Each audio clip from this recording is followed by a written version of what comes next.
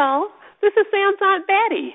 This week on the show, BuzzFeed media and politics reporter Rosie Gray and New York Times national political reporter Matt Flegenheimer. All right, let's start the show.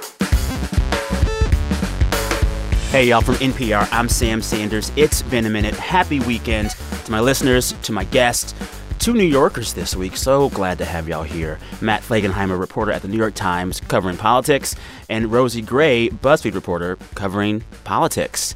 Thank y'all. First-timers, both of you. Welcome. Thanks so much. Thanks for having us. I'm so glad y'all are here. We are going to talk about the news, and this week it's politics and Democrats and some guy named Michael Bloomberg. But before we get there, I do want to ask you or talk with you both about the wackiest story I saw this week. Total wackiest story. Did you see the thing about Bone Thugs-n-Harmony? Oh, that they're changing their name or something, right? Yes. Bone Thugs-n-Harmony. What's the new name? Tell them. Well, I can't even remember. This went by on Twitter, but it's they're just repeating words in the name, right? Yeah, they're changing their name. Well, first, just to make sure everyone knows who Bone Thugs-n-Harmony is, let's hit a bit of their biggest song, Crossroads.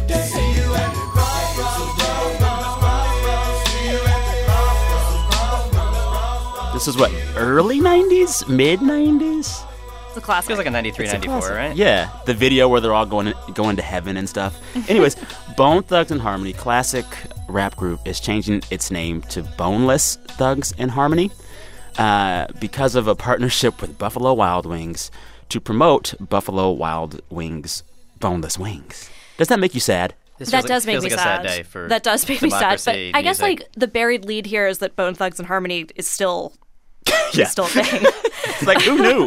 Well, also, It's like, if you see a group as old as Bone Thugs-n-Harmony trending, your first thought is like, did they die? Right. Did somebody die? Turns out they just got a nice check. Scenario. But, they are totally honest about what's going on. They said a marketing company approached us, and we took the check. And they went all in on it. They actually filmed this short mockumentary about boneless wings and the group. It is so weird. We have tape of that as well. A new love for boneless wings led to a new name. We need to be boneless thugs now. Bottom line.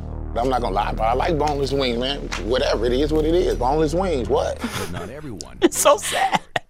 That's depressing. That's pretty right? bleak. Yeah, everything's just advertising basically now, marketing. Who is still sacred? Who is still free of all this? Meryl Streep?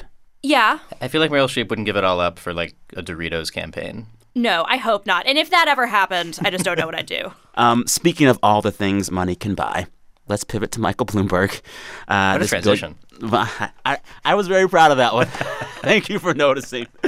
Michael Bloomberg, billionaire, former mayor of New York City, is spending hundreds of millions of dollars to run for president as a Democrat, even though he skipped the first several Democratic contests in Iowa and New Hampshire and also Saturday's caucus in Nevada. Both of my panelists have covered Bloomberg extensively, so we're going to talk about his rise, his money, what it means for our politics. They both have 3 words to sum up their week of Bloomberg news. Rosie, you're up first. So my 3 words are going to be money isn't everything. Okay. And I'm going with that because, like you said, Mike Bloomberg has spent an enormous amount of money so far on his presidential. What is it now? 400 million? He spent over $400 million. I think it's north of 400. Yeah. Wow. And it's unprecedented for a campaign in this stage. Accelerating. Right. So he spent this enormous amount of money, and it worked up to a point. Improved his polling numbers. He was able to really raise his visibility in these states that he's going to be competing in on Super Tuesday through this enormous advertising campaign. But we saw the downside of this on the debate stage this week. Yeah. Let's just stop a second and talk about how not good his performance in that debate was. It seemed like from the start, everyone came out, knives out for Bloomberg, especially Warren, senator from Massachusetts. She probably hit him the hardest. There's some tape of this moment from the debate on MSNBC where the audience literally gasped at what she said. I'd like to talk about who we're running against. A billionaire who calls women fat broads and horse-faced lesbians. And no, I'm not talking about Donald Trump. I'm talking about Mayor Bloomberg. Democrats are not going shots fired. Shots landed. Yeah. Rosie, I mean, like, so you've seen this man spend all this money, and for a while it seemed to be working. But my question is, do debates really change things? We saw for months Joe Biden not do well in debates and still top the polls, right? Well, I think we don't know yet how much this changed things for Mike Bloomberg. But a lot of people watched that debate, and his performance was, even his own campaign team was unable to like really spin it. I feel like when the spin is that hour 2 wasn't that bad, you didn't have a great debate. Yeah, exactly. Right. And so they, they're acknowledging that it was a pretty bad performance. That said, Bloomberg has a big advantage over other candidates who might at some point have a bad debate, which is that he has unlimited money to try to keep defining himself in voters' minds, not dependent on things like debates. Well, and it seems like the only thing that he can really do quite well right now are the ads. You were on the trail with him, Rosie. He is not the kind of politician who loves to shake the hands and do the long, emotional stump speech, right? That's right. He doesn't do a lot of retail politics. He doesn't do a lot of like stopping in coffee shops, shaking people's hands, like just sort of like connecting with people, on a personal level. His events are they're very lavish. He has catered food. They tend to be pretty large and they're pretty efficient. He comes in, he does his stump speech, which is a pretty short stump speech for a politician. It's about 15 minutes or less long. And then he shakes a few hands on the way out and leaves. Yeah, well, and Matt, it seems as if this is the way he's arranged his life. When he was mayor of New York City, he didn't really have too much competition. He gave a lot of money to a lot of folks that might have been mad at him, and it made them not mad at him. Has he ever faced something before that would give him this much to respond to and this much challenge and this much questioning about who he is? No, I mean, look, when you're a 78-year-old billionaire who has run in 3 local elections against run-of-the-mill Democratic candidates, you're not used to being told what to do. You're not used to being thrown into situations you're not comfortable in. And I think to Rosie's point, he has not exposed himself very often in this campaign or in the years prior to unscripted interactions for an extended period with voters, with critics, the sort of circuit work that all the other candidates have been doing for almost a year in a lot of cases, over a year in a couple of cases, is not the sort of thing that he's been getting better at, and he wasn't that good to begin with. You're listening to It's Been a Minute from NPR, the show where we catch up on the week that was. I'm Sam Sanders here with 2 guests, Rosie Gray, reporter at BuzzFeed covering media and politics, and Matt Flegenheimer, reporter for The New York Times covering national politics. Matt, I want to give you a chance to share your 3 words on Bloomberg as someone who covered him back in the day when he was mayor. Sure. I think it pivots off of Rosie's to some degree, but it's the sort of Bloomberg industrial complex are the 3 words. And the question how...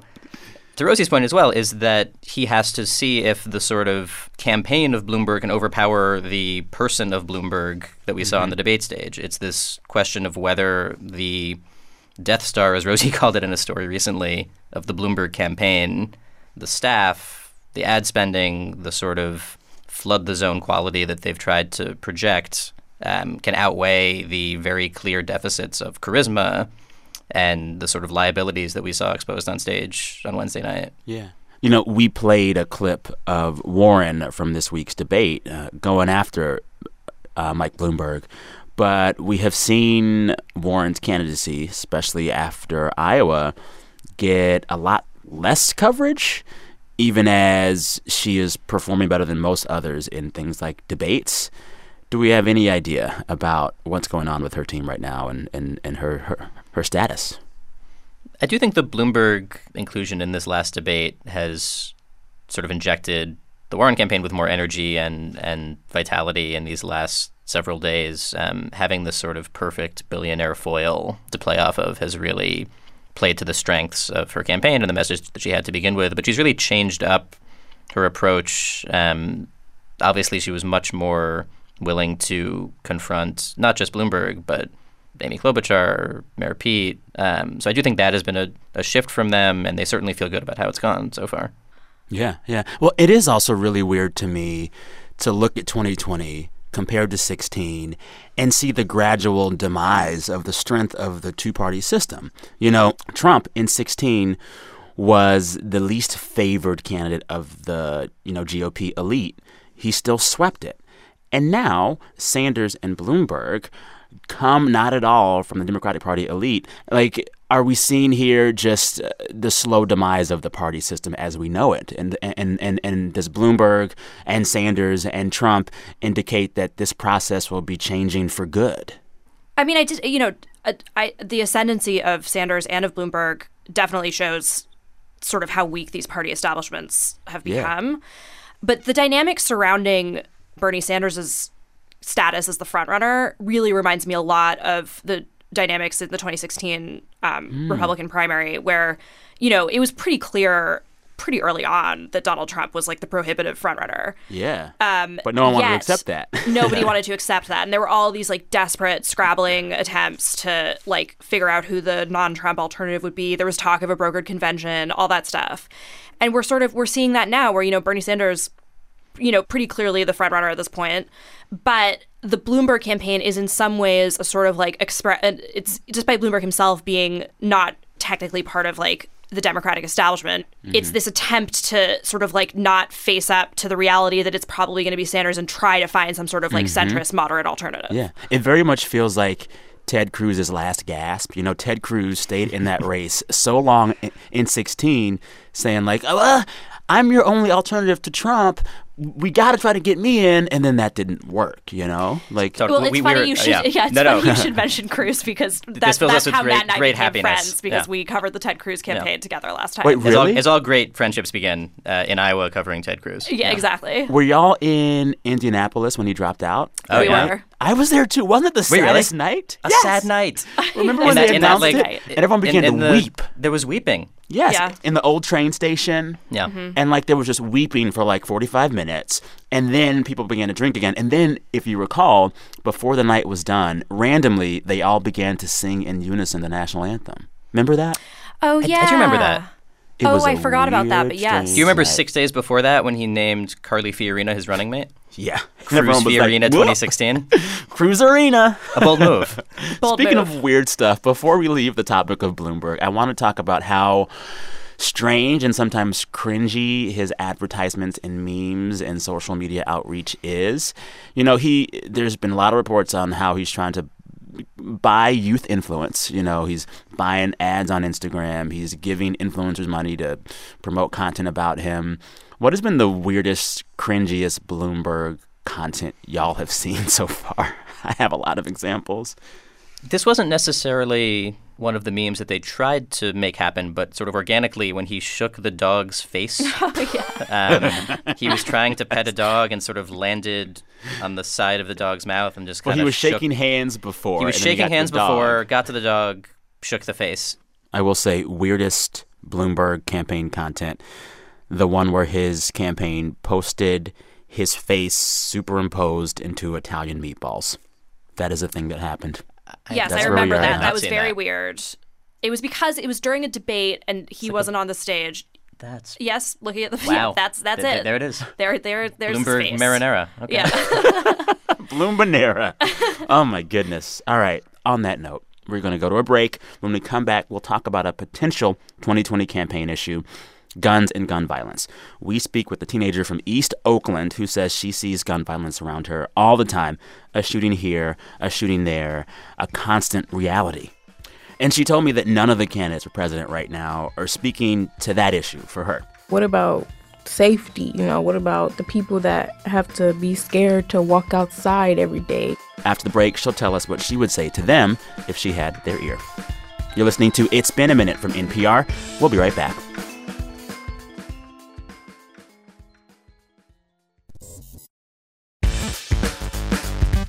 This message comes from NPR-sponsored Chobani Oat, made to taste just like milk. It's creamy, frothy, and great with coffee and cookies, but without the dairy, because it's not milk. It's almost milk. New Chobani Oat. Support also comes from The Real Real, the leading reseller of authenticated luxury consignment. Shop luxury clothing, accessories, and fine art at unreal prices from your favorite designers like Louis Vuitton, Gucci, Cartier, and hundreds more. And the Real Reals team of authenticators from around the globe ensure every item is authenticated daily. Shop in-store, on the app, or at therealreal.com and receive 20% off select items with promo code REAL. Astrology is as old as civilization itself. And today, it's easier to access than ever before thanks to the internet and smartphones. This week on Throughline, how astrology almost went extinct and made a remarkable comeback. Throughline from NPR, the podcast where we go back in time to understand the present. We are back. You're listening to It's Been a Minute from NPR, the show where we catch up on the week that was. I'm Sam Sanders, joined by two guests, Rosie Gray. She covers media and politics at BuzzFeed, and Matt Flegenheimer, who covers politics for the New York Times. So we've talked about the debate in Vegas this week.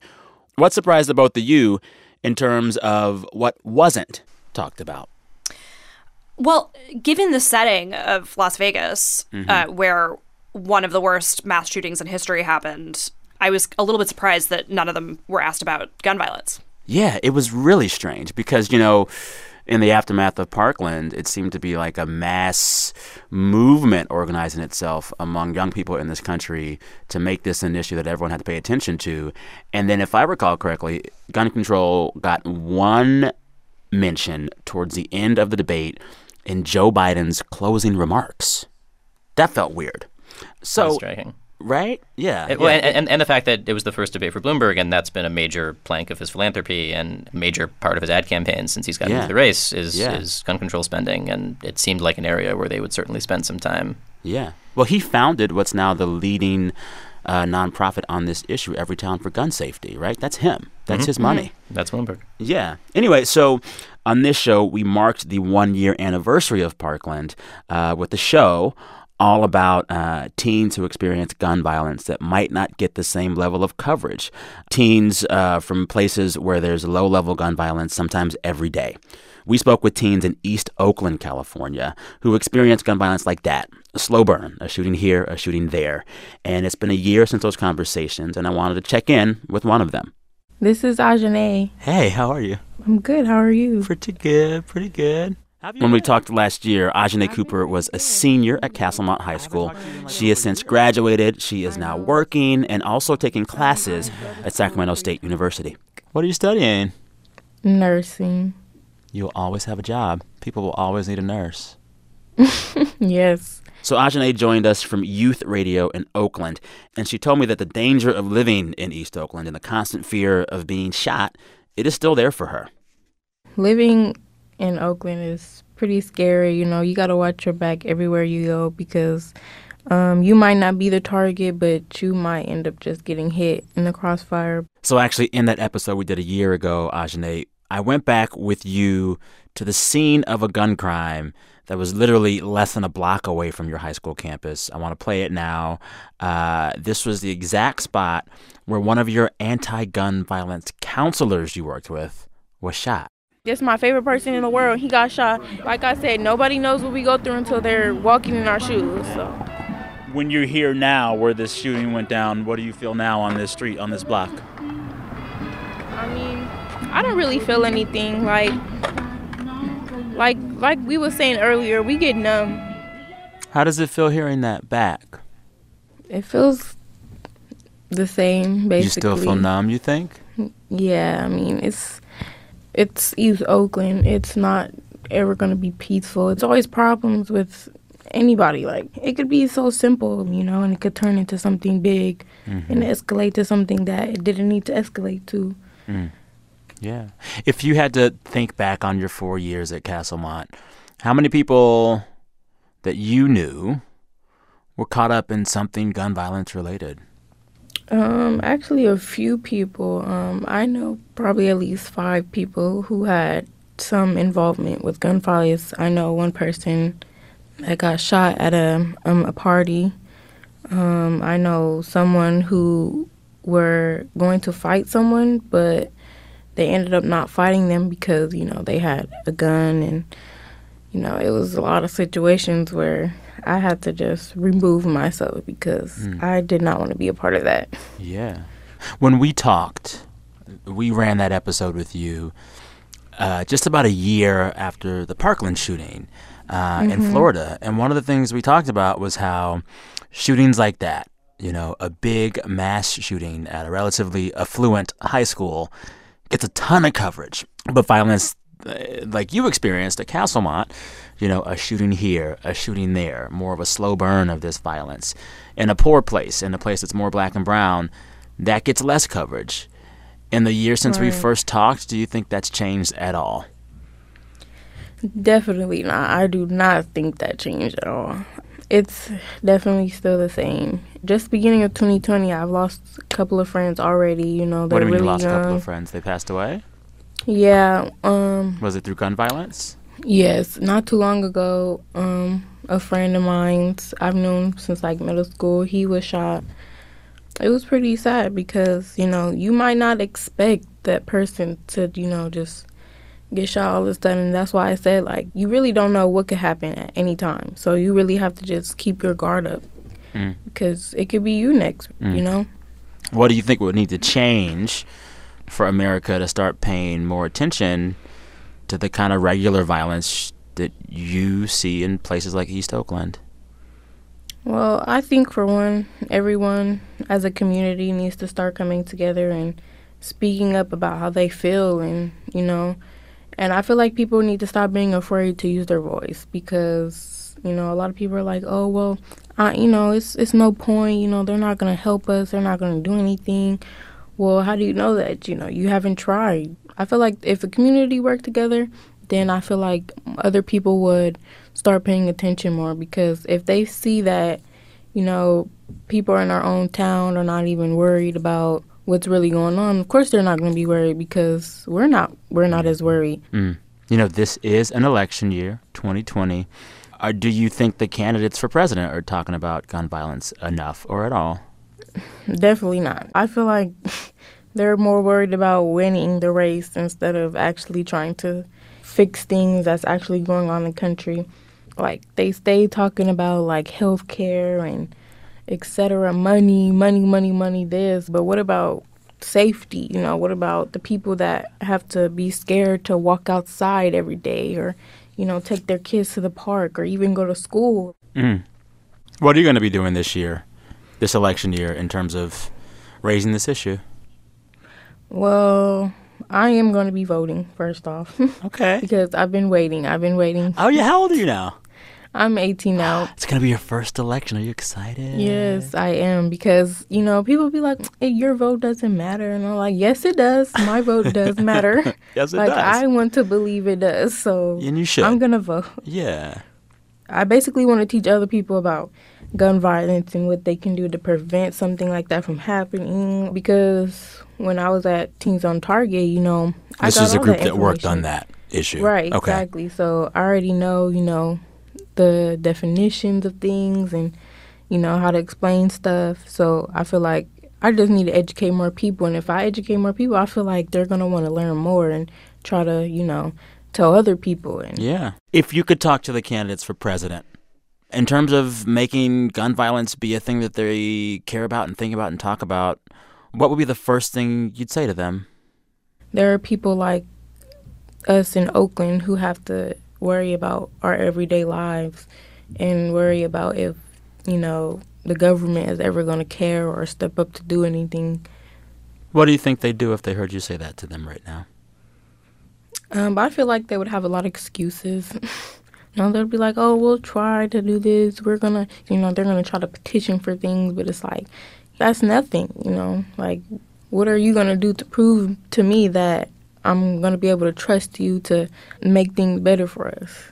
Ajahnay, I am so honored to get to talk with you again, and I am so excited for your journey forward. Going to school, voting for the first time this year. I am rooting for you, and I thank you so much for your time. Thank you. Thank you. Thanks again to Ajahnay Cooper. We should note, listeners, as we began taping this conversation this past Tuesday, there was another shooting near Castlemont High School while Ajahnay was in the studio with me. A 17-year-old boy was shot from a stray bullet, most likely. It is really, really interesting to hear that conversation and how much this issue is top of mind for someone like Ajahnay, and then not hear these candidates talk about it. It just seems strange, huh? I mean, this is something that's like really affecting people on a day-to-day basis, and it seems like politicians only really pay attention to it, for 5 minutes after every mass shooting. Yeah, I mean, the most interesting sort of political moment in this debate in 2020 was after the El Paso massacre. When Beto O'Rourke was still a candidate, he did sort of make a pretty hard pivot, which was a not small thing politically in Texas, towards very aggressive gun proposals that immediately sort of drew condemnation from Republicans and certainly some Democrats in the field were trying to distance themselves from any suggestion that they were favoring sort of door-to-door gun confiscation. But yeah, because he said at one point, hell yeah, I want to take your AK-47. Hell yeah. He said some other words, too, I think, of the four-letter variety. But Matt is a New York Timesman, so he can't say those. I'm not even sure what they are. All right, it's time for a break. When we come back, my favorite game, Who Said That? BRB. Support for this podcast and the following message come from Best Fiends, the puzzle game with thousands of unique puzzle levels to beat and tons of cute characters to collect. Help these cute and courageous characters through new levels that update monthly and play anytime and anywhere. No internet required. Best Fiends is the 5-star rated puzzle game that engages your brain with fun challenges and an engaging story. Download free on the Apple App Store or Google Play. That's friends without the R. Best Fiends. Support for this podcast and the following message come from the Walton Family Foundation, where opportunity takes root. More information is available at waltonfamilyfoundation.org. I'm Peter Sagal. Sure, you're enjoying this NPR podcast filled with important and useful information, but is it the most important and useful information? Like this. The museum actually went and made a synthetic version of dinosaur breath. It's Axe body spray, isn't it? I believe so, yeah. Wait, don't tell me from NPR. Listen now and share with your friends. Hey, Southern California listeners, I have some very exciting news. We're having a live show on Friday morning, March 27th. We're taping our usual weekly wrap on that Friday morning, but we're going to do it at NPR West Studios in front of a live studio audience. Join me and some special guests, and also hear your voice on the show. Get your tickets now before it's too late. NPRpresents.org. Okay, back to the conversation. We are back. You're listening to It's Been a Minute from NPR, the show where we catch up on the week that was. I'm Sam Sanders, joined by Rosie Gray, reporter at BuzzFeed covering media and politics, and Matt Flegenheimer, reporter at the New York Times covering national politics. It's time for a game. My favorite game, Who Said That?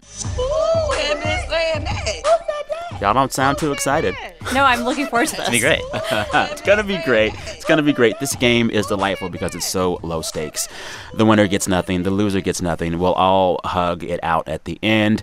I'll share a quote from the week. 3 quotes. You got to guess who said that or get a keyword. Guess what I'm talking about.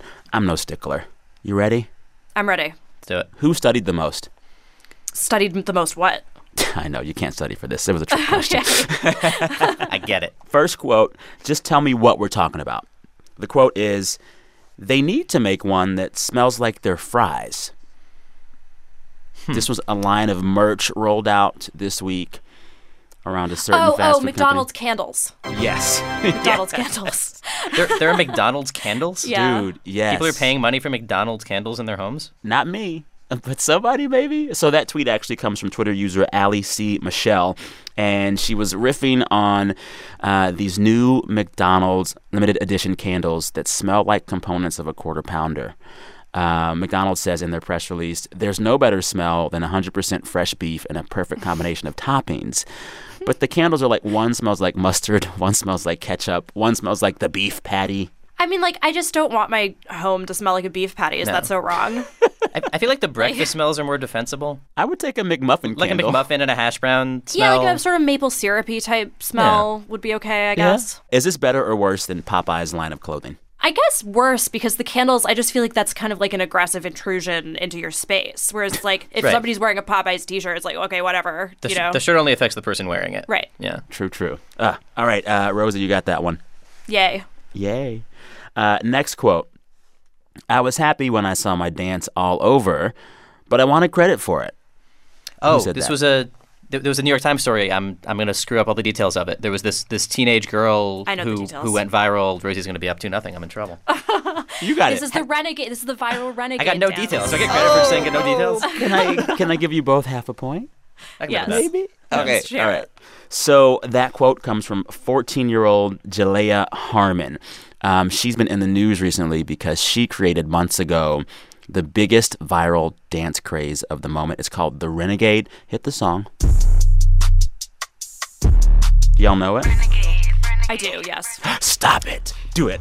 Please. No, I don't know the dance. I know the song. Okay, I was waiting for the I've moves. seen the dance. I could probably do like an approximation of the dance if I It's a had lot to, of but it would arm. be very. It's like this thing where they're like this, and then there's just like this flippy arm thing. Oh, so you do know it. That Rosie was- knows it. That felt like it was it. Anyways, this dance is all over the young internet, namely TikTok. And these big TikTok influencers are believed to have popularized it.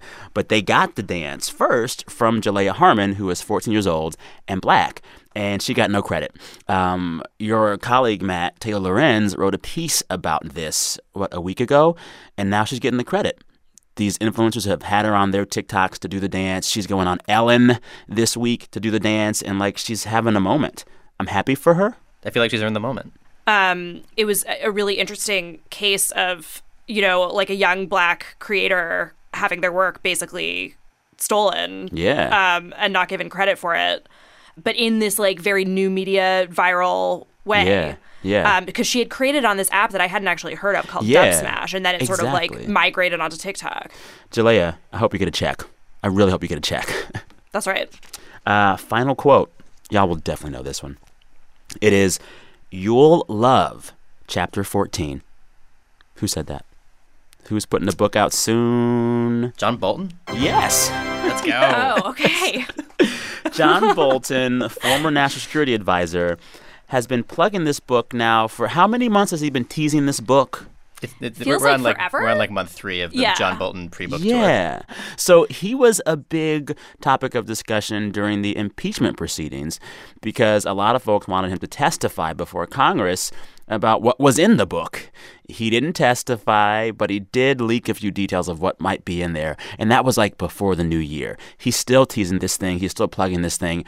I honestly find it annoying. There's this new trend of former DC higher-ups teasing their merch. We saw it with James Comey.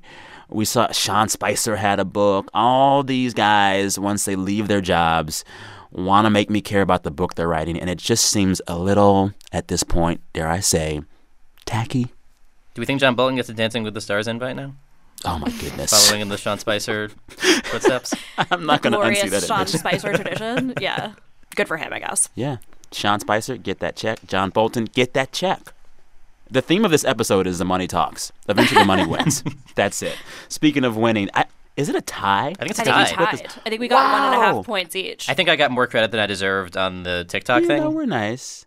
That concludes Who Said That. Congrats to both of you. All right, now it's time to end the show as we always do. Every week we ask our listeners to share with us the best things that have happened to them all week. We encourage folks to brag. They always do. Let's hear it.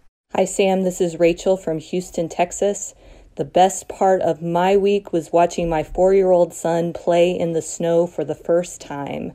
We went to visit grandparents in Idaho, and he loved it. The best part of my week was that after 40 years of foreign service, I turned in my ID badge to begin the next chapter as a full-time visual artist. Best part of my week was that I got to be a backstage wardrobe assistant at Tyler Perry's final Medea's farewell tour. My amazing 17-year-old daughter got into her top choice college. My first novel was just released after having cerebral palsy and not knowing if I'd ever finish a novel. The best part of my week was on Valentine's Day having pizza and a bottle of good red wine with my wife after we had closed on the first house that we'd ever bought. That was pretty cool. Hey Sam, this is Mark from Washington, D.C. The best part of my week happened on Friday night, just a moment or so after the worst part of my week, which is when I took a fall on a rental scooter and broke my ankle.